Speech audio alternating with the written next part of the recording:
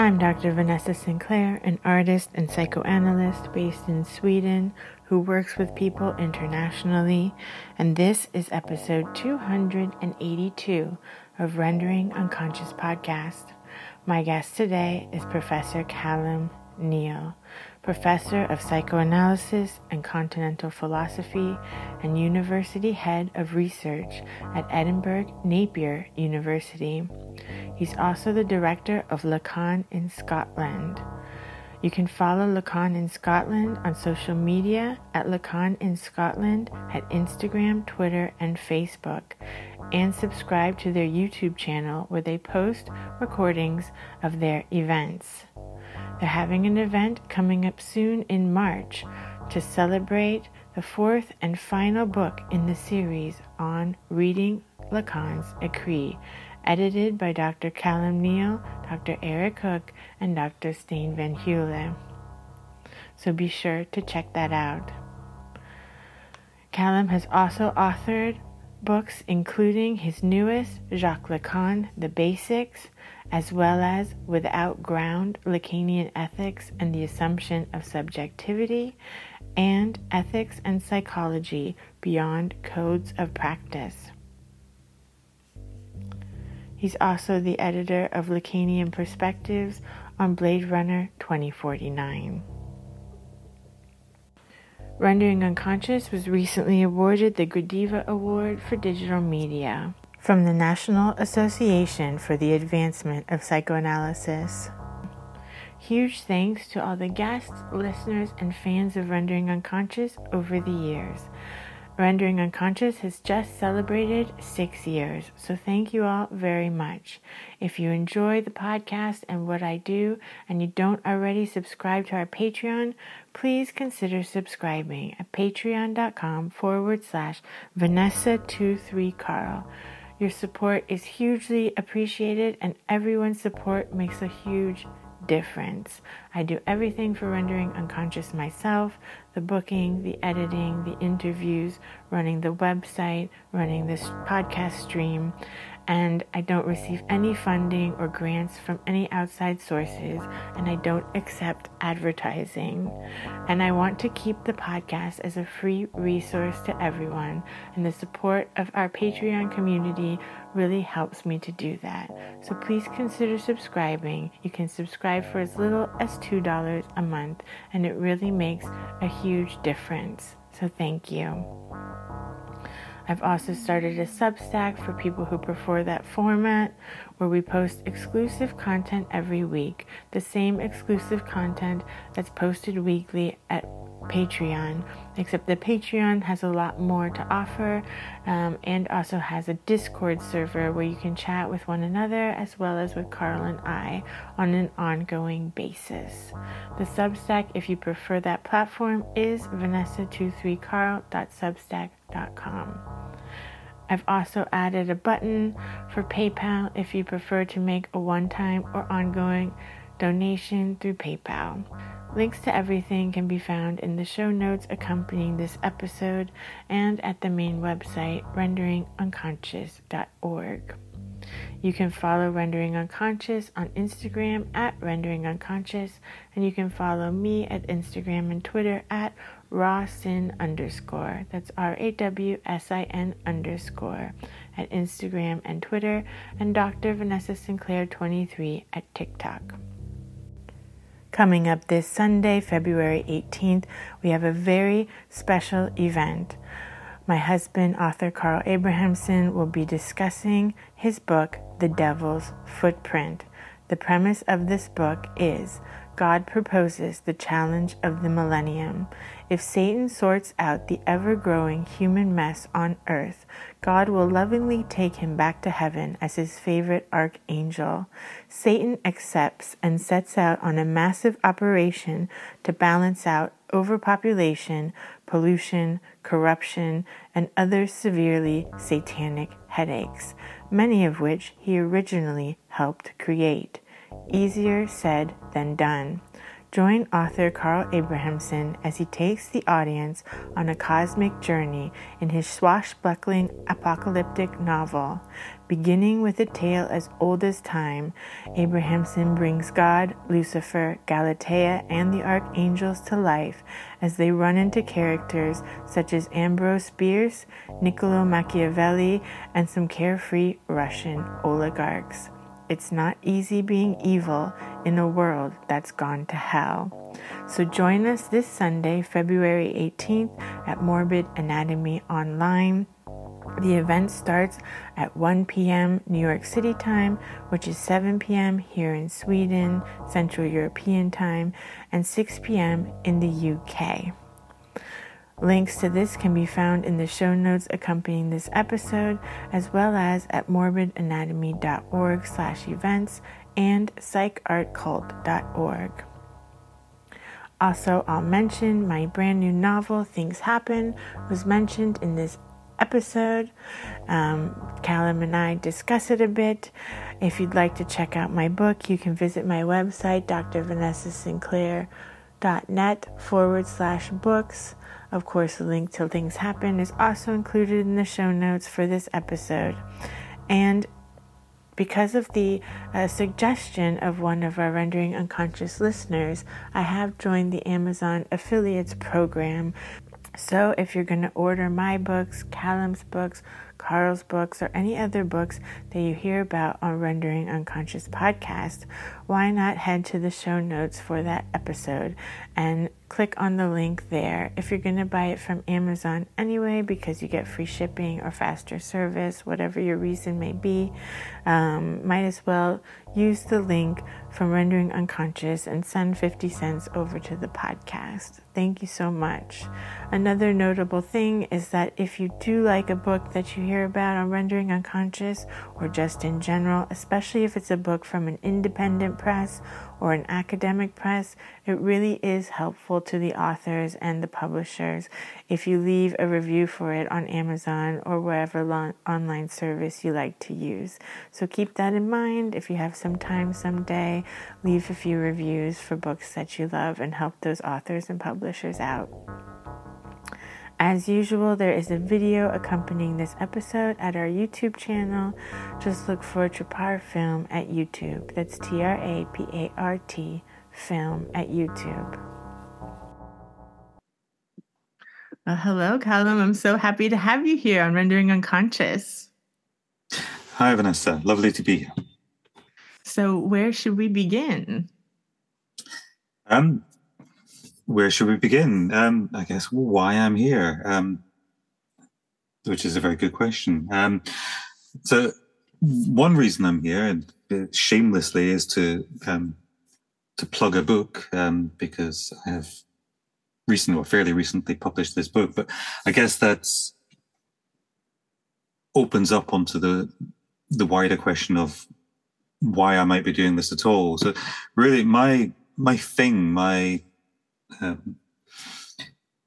sure it's an obsession, but certainly my thing is to try and make Lacan more accessible. So a lot of what I do has been kind of pushing in that direction. So the latest bit of that is writing a book that was supposed to be, well, the original remit I was given by the publishers was to write a book on Lacan for sixth form students. So I don't know if sixth form in UK education means about 18, 19-year-olds, so pre-university, which seemed a really odd request, because you think, how many 18, 19-year-old sixth form students have ever heard of Lacan or would be inclined to pick up a book on Lacan? But that's what they wanted. So essentially a real beginner's beginner and entry-level text on Lacan. So but for me, this is part of an ongoing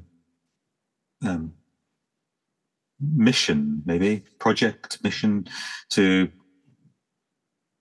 I guess kind of lift some of the potentially willful obscurity that shrouds Lacan. And I think for many people, there's a certain jouissance on being inside the club, and being the ones who who know, or the ones who suppose themselves to know. And I'm not trying to pretend Lacan is easy to grasp, and I mean certainly the way Lacan writes isn't straightforward, but I think part of that is the ideas aren't straightforward. But I kind of wanted to believe that that didn't mean they weren't accessible. So I've spent quite a lot of time trying to chip away at that. So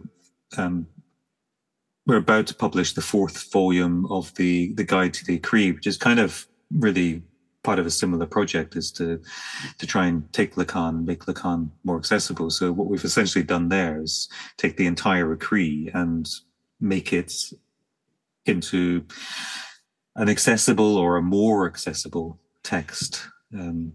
And the idea with the Ecrit books is, not that it replaces the Ecrit, but that it's something that people can sit and read side by side by the Ecrit. And then, so it's not making Lacan accessible, it's making the Ecrit itself accessible, because you can read the Ecrit, and when you get stuck, and I think everyone, when they're reading the Ecrit, gets stuck, but there's someone else's commentary you can turn to. So it's designed as a paragraph by paragraph commentary so that you can read it in that parallel fashion, not necessarily text to be read from beginning to end on their own, but to be read in parallel with the original. Whereas the Basics book that I've just published is a slightly different thing. That's designed very much to be read on its own. So it's for people who, it's aimed at people who've not read Lacan, rather than people who've read Lacan and found it too difficult, too challenging. It's meant to be an invitation into the Lacanian world. Whether or not it works, I don't know. Well, it sounds wonderful. I don't have that book yet, but I have the Ecrit books, which I have here. So the one that's coming out is the yellow one? Yeah, so there's a yellow one. Because I saw this on your email, and I was like, wait, why don't I have that yellow one? The yellow one will be with us in about 3 weeks. Okay, good. So I will have it soon. And then you all have to come on and we can talk about it. And I still want to do a series where I started the series with Todd McGowan, I think back in like 2019 on Signification with the Phallus. And I wanted to go piece by piece and interview all of these authors that contributed. But there was the pandemic and it was really hard to nail people down. I think everyone was just too stressed out. So maybe now will be a better time to embark on that endeavor. Well, once you have the yellow one, you can reorder them, because they actually came out in backwards order. So the yellow one is actually the first 8 Ecrits. So you can relaunch your series starting from the beginning, from the overture, and then take us right through the Ecrit. Okay, perfect. I love this. The overture, the first Ecrit in the book, is the commentary was myself, Derek, and Stain. So perfect. Good one to start with. So you can help me launch this. Yeah. Wonderful. Because we are kindred spirits, and that my mission is also to make psychoanalysis in general more accessible to people, and Lacan in particular. Because I think that even though, people say Lacan's so hard to read, and I think the Ecrit is much more difficult than the seminars. The seminars, though, I also I'm not this type of reader that has to understand every single word that's happening. I just like to read it and get the experience. And I feel like the experience of reading, especially the seminars, is just kind of like analysis in a way, puts you in this state where you're like, wait, where are we going? And then you get to this point where you're like, aha, I see what he's saying. And then you're back in this muck again. So that's what I really like about him. And I think that's why he resonates so much. And I feel like trying to nail down exactly what's going on at any given point, people can do that if they want. That's wonderful for scholars. But as a clinician, I feel like for me, it's more about the experience.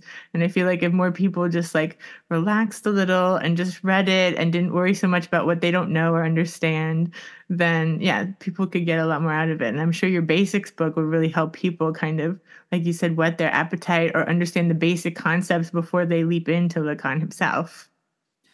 Yeah, I mean, that's the plan. I mean, I agree with you with the seminars. I think often as you read the seminars, you get the sense that Lacan himself doesn't know where he's going. He's exactly. everything, and he kind of wanders around, and he gets back to his point, or he gets to another point, and yeah, you get the sense that it's like theatre. It's like, reading Beckett. Yeah, if you read Beckett's plays, yes, you can read them, and I've read lots of Beckett plays, and it's very valuable to sit and read them. But really, you need to hear them, or you need to go to the theatre and experience them. And I think the same is with Lacan's seminars. They, I don't think anything could repeat the experience of being there in the room with Lacan, smelling his cigars and listening to him and watching him wander through this discourse. And when you sit down to read it, you're getting a secondary experience, but they're not written works. I know that the English, the officially published translations are, have been worked over by Miller, but if you read the Cormac Gallagher translations, which is the way I read most of the seminars, because they weren't available in English translation until more recently. And there you're getting very raw Lacan. And as you say, you just have to kind of go with that. You kind of got to read it and let it flow over you, and pull things out as you go. Whereas the Ecrits, I think, is a different beast. I think the Ecrits is so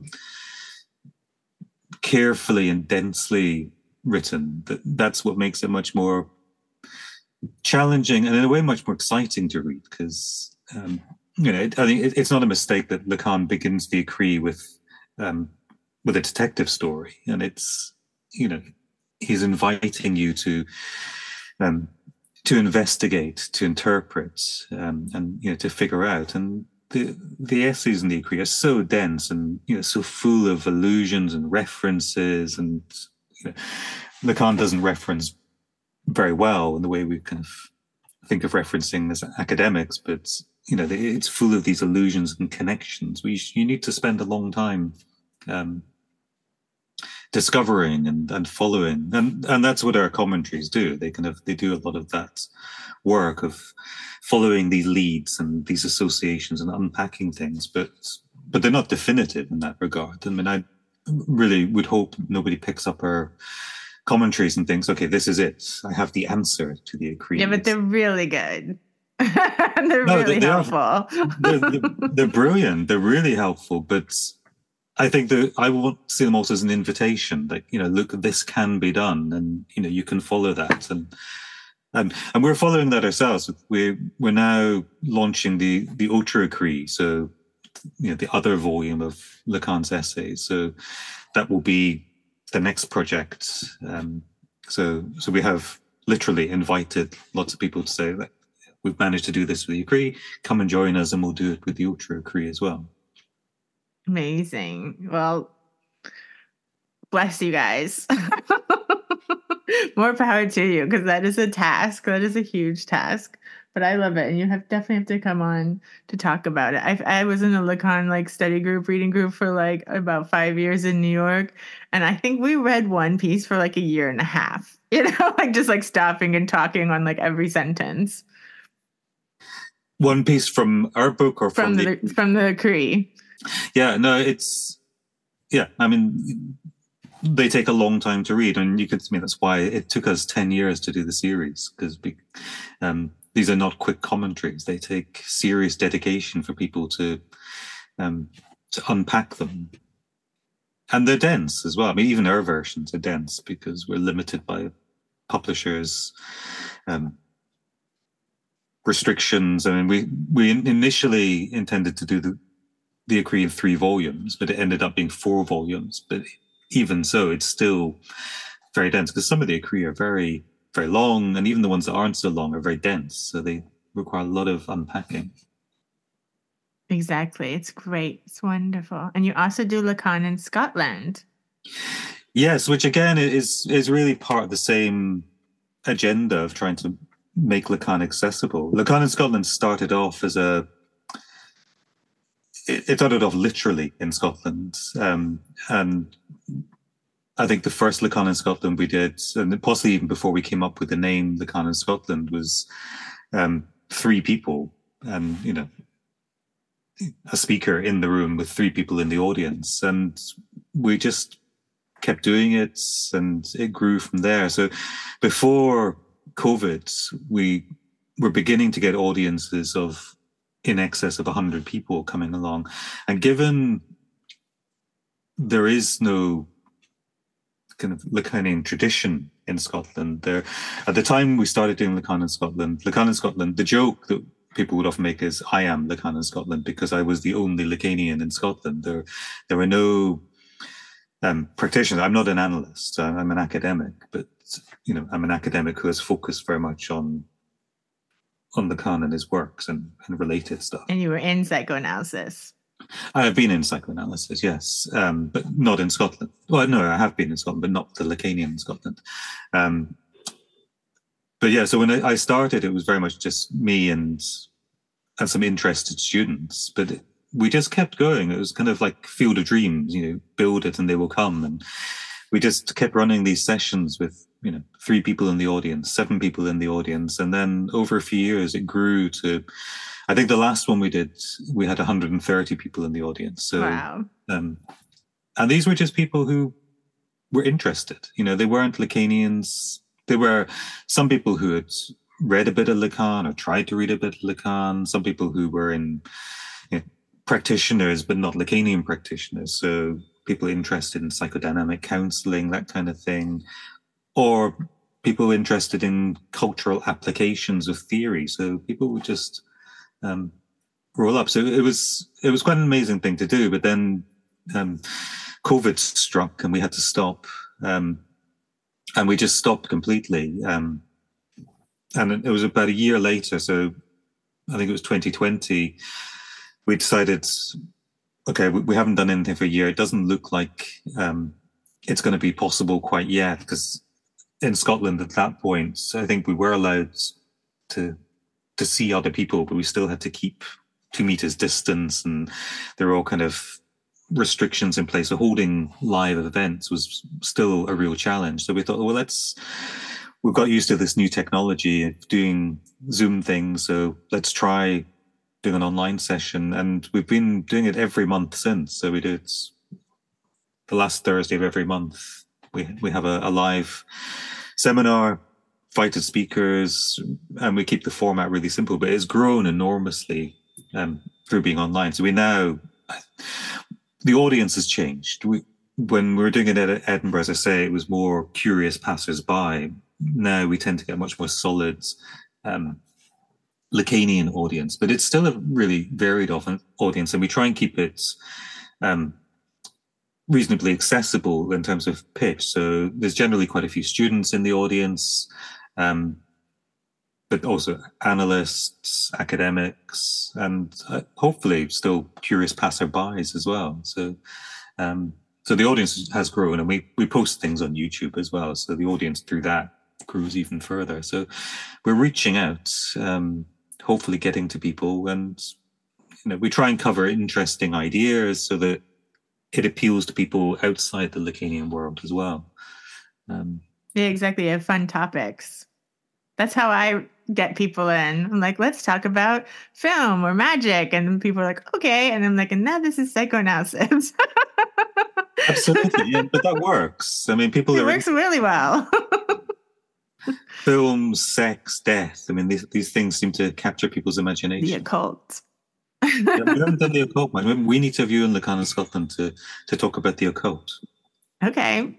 I also have my art book. We can do all sorts of things.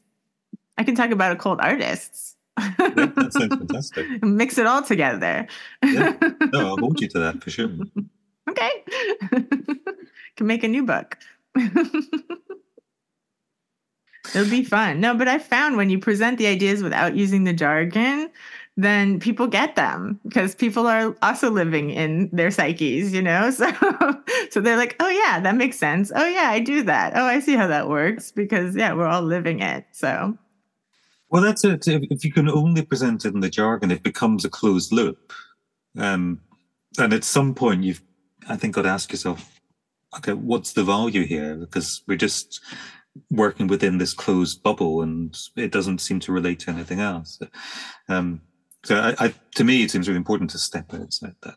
My first experience of Lacan was as a student myself, and I joined this class. I was doing a master's in critical theory, and I joined. Everyone else in the class had already been there for a year, and I joined, so a year into a 2-year course, and I tried to read a little bit of Lacan, but I hadn't gone there to study Lacan, so I wasn't immersed in Lacan. And I sat in this class with people using all this Lacanian terminology, and I had no idea what people were talking about. And I soon began to suspect that neither did they, that they were just using these terms and kind of flinging terms around the room, jouissance and objet pitié, and I had no idea what they were all talking about.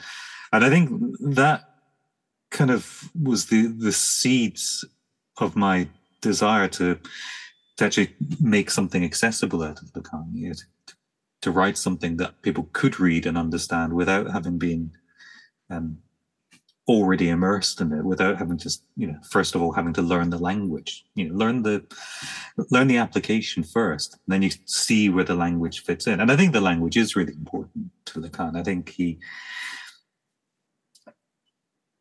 very careful in how he uses language, and there are reasons he uses particular terms over other terms, and some of the terms might seem quite confounding, and I think it's precisely there is a good reason for using them. But I think sometimes you have to step back from that, at least initially, before you can get into it. And then, it's later you start to appreciate why that particular term is used. But I think when people just use the terms without stepping back from them, then it becomes a kind of an in-group jargon, as you say, an in-group vocabulary that's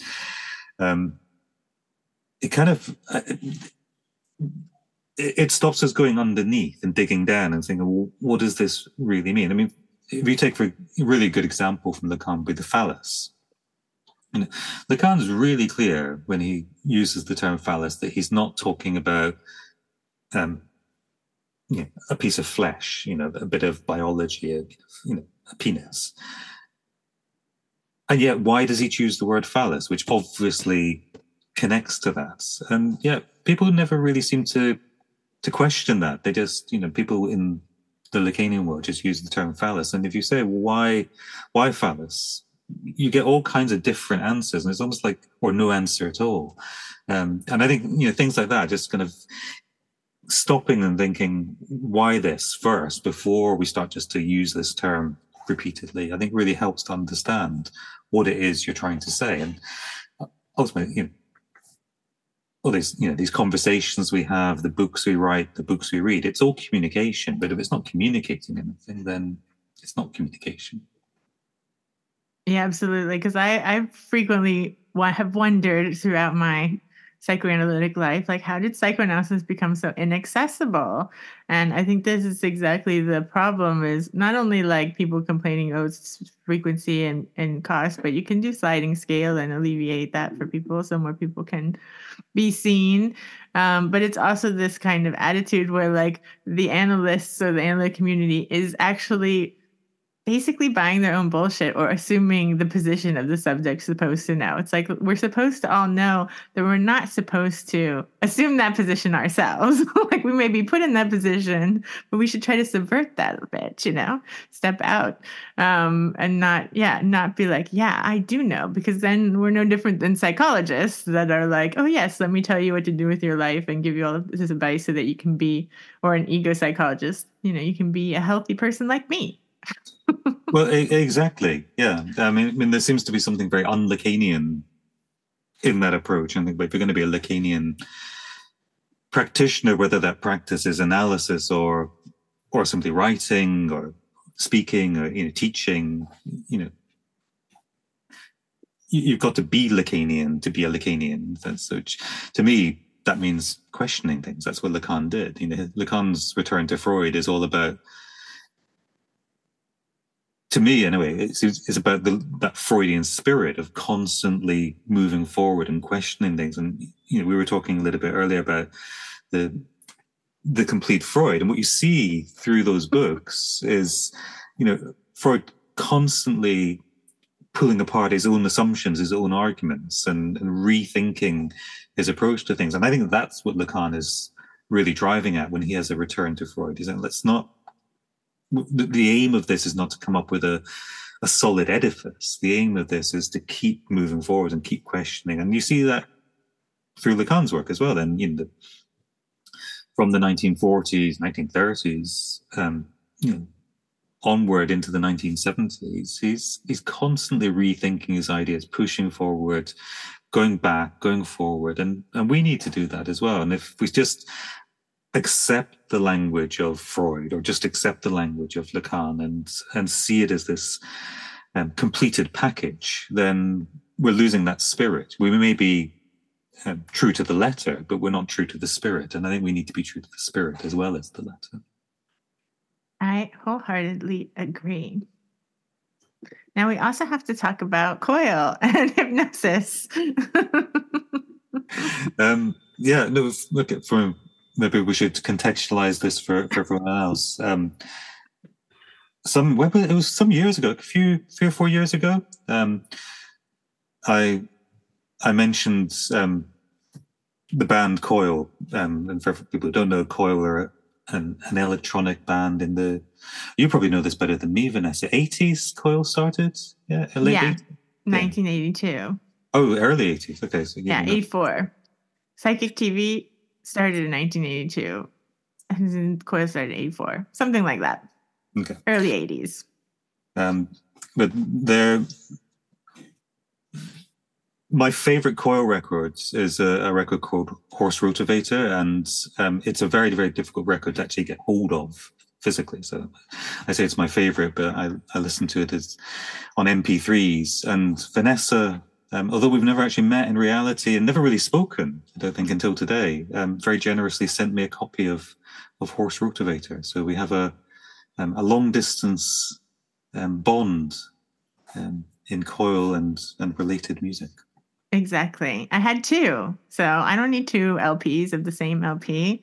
So I thought I would share, because I'm also passionate about sharing music and things like that. And before I was a psychoanalyst, I would be like, oh, you haven't heard of Coil? And I would burn people like CDs, tons of MP3s of Coil, and be like, here, listen to this, Yeah, no, absolutely. What is music if not to be shared? But it was incredibly generous of you, and it's a fantastic record.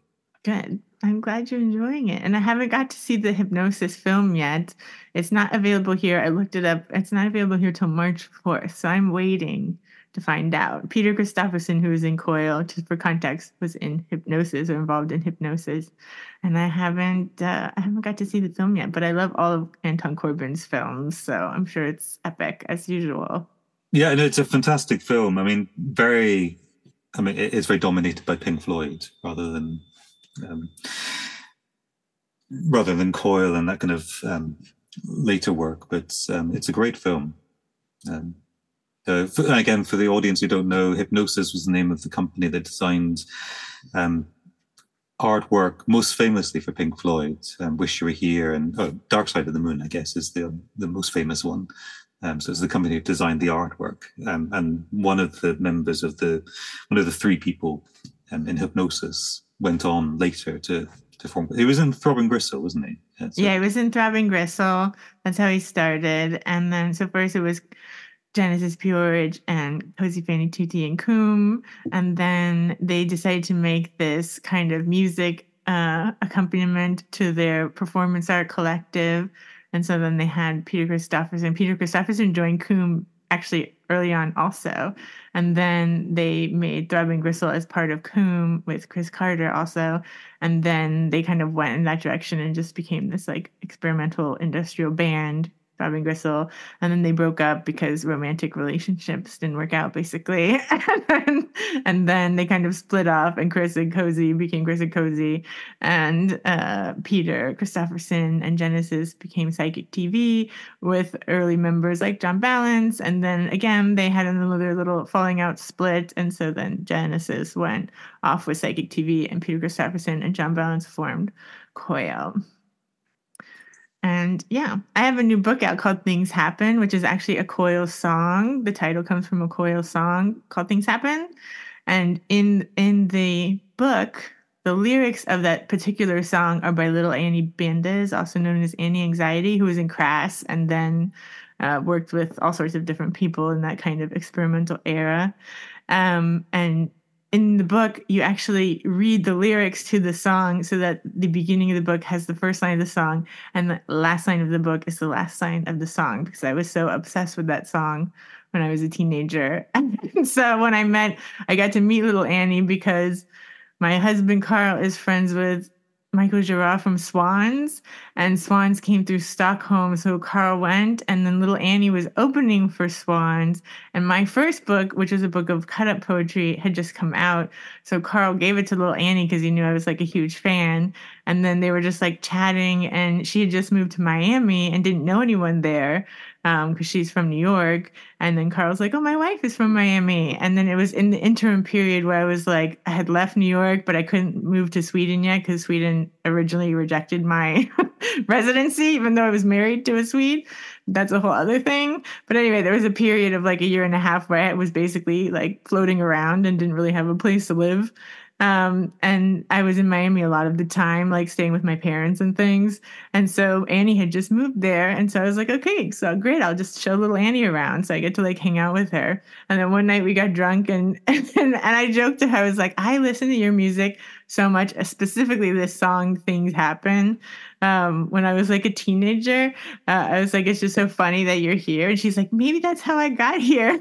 It's like, I have no idea why I'm in Miami. Like, maybe you like made a little portal and like brought me here. I was like, maybe, because artists, these magical artists are all like that. But of course, in reality, her husband retired and they retired in Florida because that's what people do, but it's a fun story. That's fantastic. I have a rather more mundane crass story myself. I used to live in Romania, and I'd heard of Crass. This was in the kind of early 90s. I'd heard of Crass, but I'd never actually heard their music. And in northeast Romania, of all places, I stumbled across this Crass tape. And most of the music that you'd find you could buy there was things like Ace of Base and Europop stuff. And then in amongst all this was this Crass tape. So I had to buy it. And I took it home and I played it, and it was it's quite noisy, dissonant music. And my Crass tape, I played it a few times and then it disappeared. And I had no idea what happened to this in my own house. It just like disappeared. And my girlfriend at the time had claimed to have no idea about what happened to this. So the only conclusion was that this was my girlfriend's story. The cleaner must have taken it. I was working at a university there, so I lived in university property. So this cleaner from the university would come once a week and clean the apartment. So the cleaner must have taken it. I had this crazy idea, this cleaner kind of stumbling across this Crass tape and think, I must have that of, all things in this flat. I must steal the Crass tapes. I suspect that's not what actually happened to my Crass tape. Maybe she thought it was too noisy. I think she threw it out. That's my Crass story. I love it. Well, Annie was married to Steve Ignorant from Crass, and that's how she ended up in Crass. She met him in New York, literally, he just walked down the street and was like, "Oh, who are you?" And then she ended up moving to England with him, even though she was like 18 or 19 or something at the time, and ended up living with them for a long time.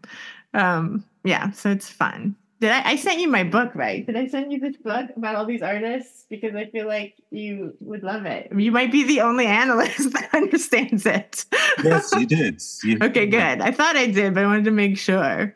Yeah, no, you did. There aren't so many. It's very good. I think I wrote an endorsement for it. So. Yes, exactly. Okay, I thought so. Good. Yeah, because I think you're the only one that would actually understand what I'm talking about in this book. I hope not. I find it really enjoyable, and I think everyone needs to read it. So. Oh, thank you.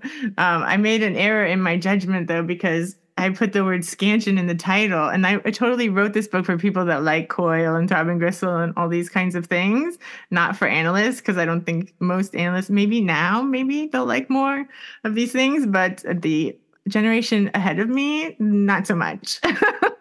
But then I put this word scansion in the title, and then it scares them away because they don't know what that is. And to me, I didn't even think about it. I like purposely wrote the whole book without jargon so that it would be accessible in this way that we're talking about. And And then I put this jargon term right in the title just to scare everyone off. So that's your unconscious at work there, yeah? Yeah, exactly. Because also in psychoanalysis, in Lacan'S psychoanalysis, scansion is like so basic that I didn't even think of it as a jargon word, but it totally is, of course. So we need to work to get it out to the true audience. Yeah, we really do. I think it's getting out there more, and maybe my Things Happen book will help also, because it's kind of it's a cut-up novel. Like I made it through making cut-ups and the like William Burroughs style. Like I wrote down all these kind of scenes that I wanted to include in the book, and some that I had written down like when I left Florida in 2007. Then in 2008, once I got away from Miami, I kind of it came to me through like hanging out at a bar with people. Like after work, I was working at a student counseling center for my postdoc, and then like making friends that way. And then, you have a couple beers and start sharing little like life stories. And then like other people would be like, wow, that's really fucked up. Or like, oh, wow, that's really wild. And I was like, is it? And I was like, it's just Miami. Miami's just like that. And then I'm like, are these stories like really out there? And then I hear other people's stories. And I'm like, wow, I think my stories are really out there. And so I started writing some of them down just so I would remember. And then I kind of took these old stories that I wrote down and wrote down some new ones. I wrote down some dreams too and things like that. And then I literally just like cut them up and like threw them around the house and like pasted them back together and then like rewrote the narrative that way. It was a really fun process. So it's kind of like the process I talk about in the book. Okay. I need to look out for that too. Yeah, it just came out literally a week ago. Okay. It's brand new. It's if you want to read about the wild goth underground of the 90s in Miami, it's the book for you. Okay, that sounds very interesting to me. Yeah. And it has my Coil origin story of how I discovered Coil in it too. Okay, cool. Fun. I don't know if analysts are allowed to write books like that, but I did. I think more analysts should write books like that. More analysts should have Coil origin stories as well. Yeah, I might be the only one. Yeah, you may well. I don't know what my Coil origin story is. I have no recollection of how I encountered Coil. I think it was through Horse Rotivator. Actually, I think I do.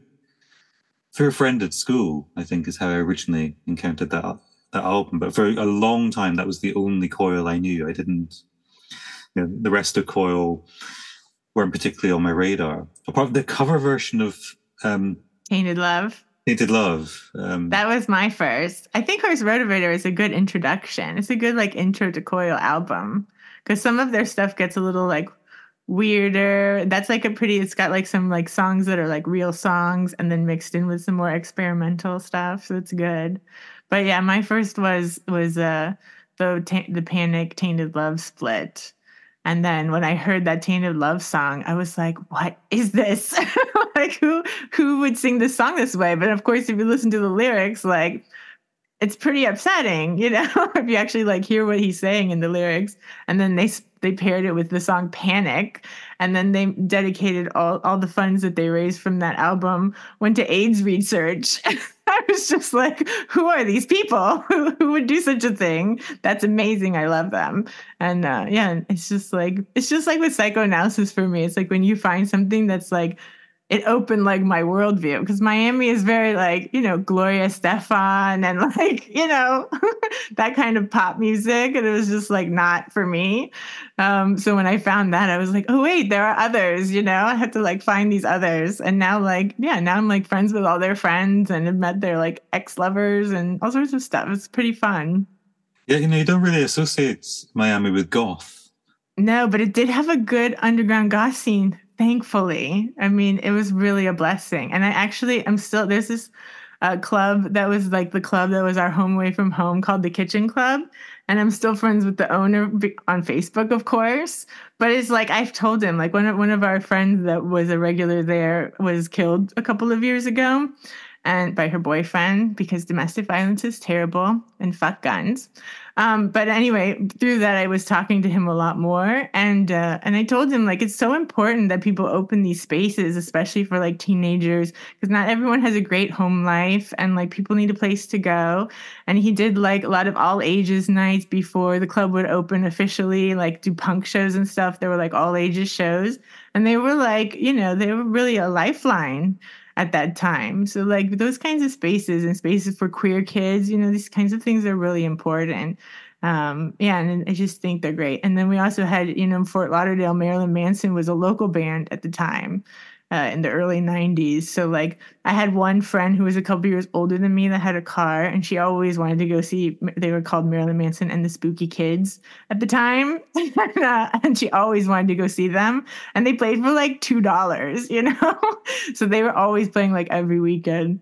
And she used to always drive us up to Fort Lauderdale to go see them. And they were really fun. They were like, they had like rainbow striped tights and like, rainbow like ribbons in their hair and braids, and like wore like, they were much more like Dr. Seuss, like kind of costumes and things. They were like much more like kind of, yeah, like Dr. Seuss spooky psychedelic at that time. And they got kind of more like, I don't know, dark and mainstream when they got popular or whatever. But it was fun to have those kinds of things. And it was good that there was this, like, we call it tropic goth. It's like a tropical goth scene. Yeah, no, it was big here. The thing here about goth is everybody looked like goths but denied being goths. As certainly in the 80s, everyone's like, no, I was never a goth, but you kind of dressed in black and a hair full of hairspray. But I know I'm not a goth. I'm not a goth. So I think officially there were no goths in Edinburgh, but there were actually hundreds. Yeah, I was definitely a goth. I probably still am, but I never wore so much makeup. Like I never like painted my face white and like did my eyes with like, long things or anything. But my friend Jessica, who was killed, I dedicate the book to her and little Annie. She did that, like with the lines around her eyes and everything, and like painted like designs and like had her hair done. And things. I'm just kind of too lazy for that. I'm like eyeliner, mascara, maybe lipstick. That's it for me. I've never like put that much into my appearance in that way. But I remember also like a friend's boyfriend had a mohawk, and like having to sit there for like hours with gel trying to get his mohawk to stand up perfectly. I was like, is this really punk? Like it's taking us like 3 or 4 hours to get this guy's mohawk perfect, like to go out to the club. Like, is that really punk rock? But I guess, and now we know like it is. So it's really fashion. Yeah. I wonder if how many, or at least your younger audience understand what you're talking about when you talk about hair gel. There's a fantastic, you must know Nausberg, the Norwegian writer, yeah? And I think it's in My Struggle, or one of the early books of the series. He's talking about hair gel, like walking in the rain and the hair gel running down his face and into his eyes. And it's like an immediate resonance when I'm reading that. But I think younger readers will have no idea. All these things have improved so much. But back in the 80s, hair gel came in day glow colors and would go rock solid until you went out to the rain, which living in Edinburgh, it rains a lot. And then it would all just like bleed down your face and into your eyes. The hardship of being a goth. Yeah, I don't know. Is goth dead since Hot Topic? I think so. I know a lot of kids and teenagers look like that, but I don't think it's quite the same. No. When you can buy it at Hot Topic. We like actually had to buy our black lipstick during Halloween because you could not buy black lipstick the rest of the year. So we would like during Halloween like stock up on the black lipstick, So we've discovered the goth psychoanalysis continuum. Yeah, I had my friend Cadmus on the podcast recently, and he's a philosopher, but he's also like very pagan. And he's written a book that talks about basically like how to do philosophy, like how it's been impossible to have like more of a pagan worldview because everything is so monotheist in the West that it's like, even if you don't subscribe to any monotheism in particular, you can't really get out of it. It's just like how we think. And so he's like written a book about philosophy and like how to think more like in this like pagan way where everything is kind of multiple and this multiplicity. And I think people would like it because with all like everything that's going on and people being able to be like they, them, and have multiple identities within one person and this kind of thing.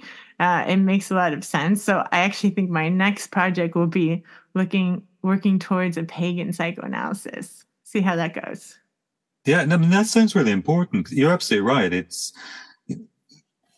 I read something fairly recently about statistics in the UK, and it was the percentage of people who declare an affinity with religion, and it's less than half now. I think the point in the article is it's the first time it's been less than half. So, religion is really on the demise. But we are still structurally, we're Christians, whether we have the belief or not. I mean, exactly. I'm in Scotland. I was brought up, I was brought up Calvinist, basically, and I'm not a believer. I'm not, don't consider myself a Christian, but that structure is in me. So the way I think about religious issues and much more than religious issues is always already Calvinist, and it's really hard to unthink that and to go beyond that. Because even when you try and step outside that, which I clearly do in my writing, my work, my teaching, but I'm still stepping outside that from that. So it's still there as a foundation. So yeah, I think if your friend can think ways of helping us to actually work from outside that's really valuable. Because we're locked in it otherwise. Yeah. I'll send you a link to his book. I don't know where it is on my shelf, so I can't pull it out like the others. But I'll send you a link because his sold out. The first edition sold out, and they just published a new edition. It's good. It's called "True to the Earth: Pagan Political Theory." No, it sounds interesting. I don't know much about paganism, so I'd be doubly interested. It's fun. He's great. I love Cadmus. Is there anything else you wanted to mention that we didn't get to? Any other events or books or anything happening that you want to mention? It depends when this goes out, but we're doing a launch for the Ecrits book. So the final volume, the yellow volume of the Reading the Ecrits book, which will be in March the 14th. It'll be on Lacan'S Scotland, so it's a virtual event. Perfect. The whole world is invited. If Zoom can have it. So I'll make sure this comes out before then. I can bump you up if I need to. It's my podcast. Yeah, and please come along yourself. It'd be great to have you there. Okay, that sounds good. We're going to try and get as many of the contributors to all 4 books there as well. So it's going to be slightly different to your usual Lacan'S Scotland. We're just going to ask people to do short interventions, but we're hoping. I'd love to get everyone to. That's in total, I think about 40 writers. I don't think we'll get everyone, but we'll try and get as many as we can. That's very enticing. I will definitely be there. And so will all of you listening. Yes. Well, good. Well, it was lovely to chat with you, Calum. It's fantastic to eventually meet you and chat. And I'll hold you to coming on Lacan'S Scotland. We're booked up for the rest of this academic year, but in the fall, we'll get you on. That's perfect because I'm going to New York in May to speak at this conference at Columbia University on Otto Rank. And so I'm talking about Otto Rank and his theories of the art and artist. And I'm using this Danish artist that I'm kind of obsessed with, Overtachi. She's like an early trans artist who lived in a mental asylum for like 52 years. And yeah, her work is just incredible. I only left Sweden twice last year, and it was to drive to Hamburg to visit little Annie both times. She was playing there. Both times I was like, well, it's only 9-hour drive or something. I'll just drive down. And so I did that. And on the second trip where I went in November, which was actually the day after I finished my book, I went to the Overtachi Museum in Denmark.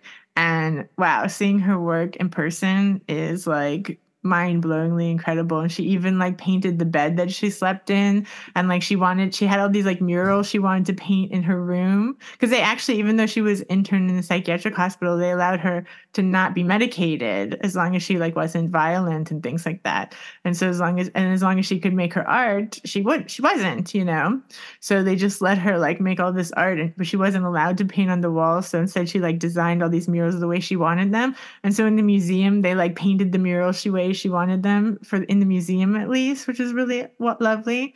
And since she couldn't paint the walls, she like started making these big like life-size paper dolls, like paper mache dolls, and she would like hang them from hooks in the ceiling. And so they were like all of her friends that she would like interact with, and like who knows what she was doing in her fairy tale world that she created for herself. But I just like love it so much. It was so great. So I'm going to talk about her art through the theories of Otto Rank, which the person invited me because he read some piece I wrote about art, an artist, and said like, oh, your ideas are really similar to Rank. So now that I'm reading a lot of Rank, I'm like, wow, they are really similar. And he's like really good. So yeah, so I'll be doing that in May. So that'll be like, my whole brain is taken up by that till May. So the fall for Lacan in Scotland is perfect. Brilliant. We'll see you there. All right. Bye. Brilliant. Thanks, Vanessa. Take care. You too.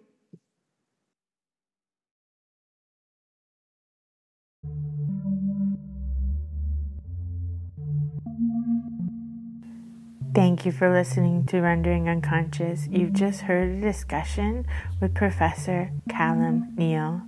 Be sure to check out his books and his events at Lacan in Scotland and follow them on social media.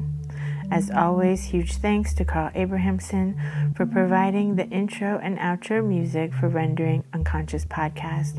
For Carl's music, you can visit his indie record label, Highbrow Lowlife, at highbrowlowlife.bandcamp.com.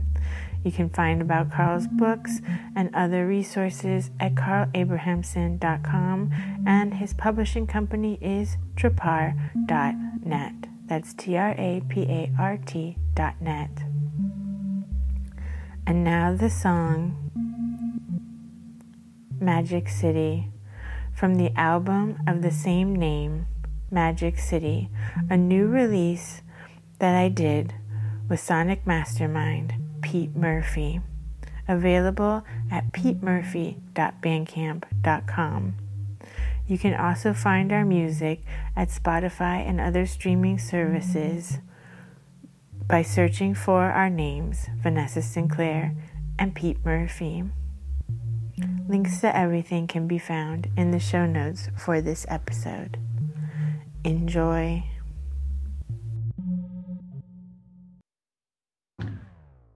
This was the Magic City.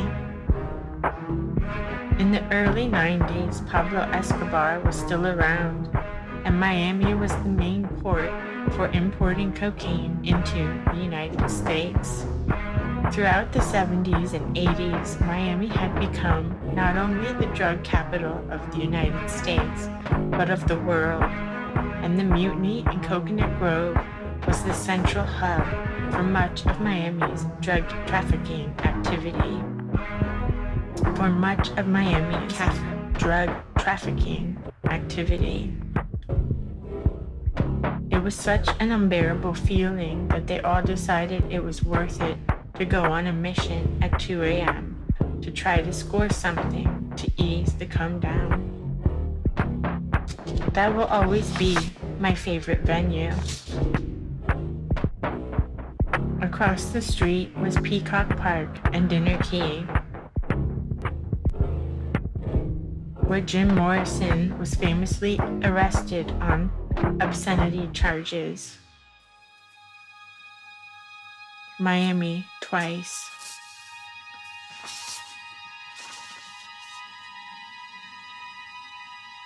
At the time, she was living with her boyfriend in a little one-room cottage behind someone's townhouse.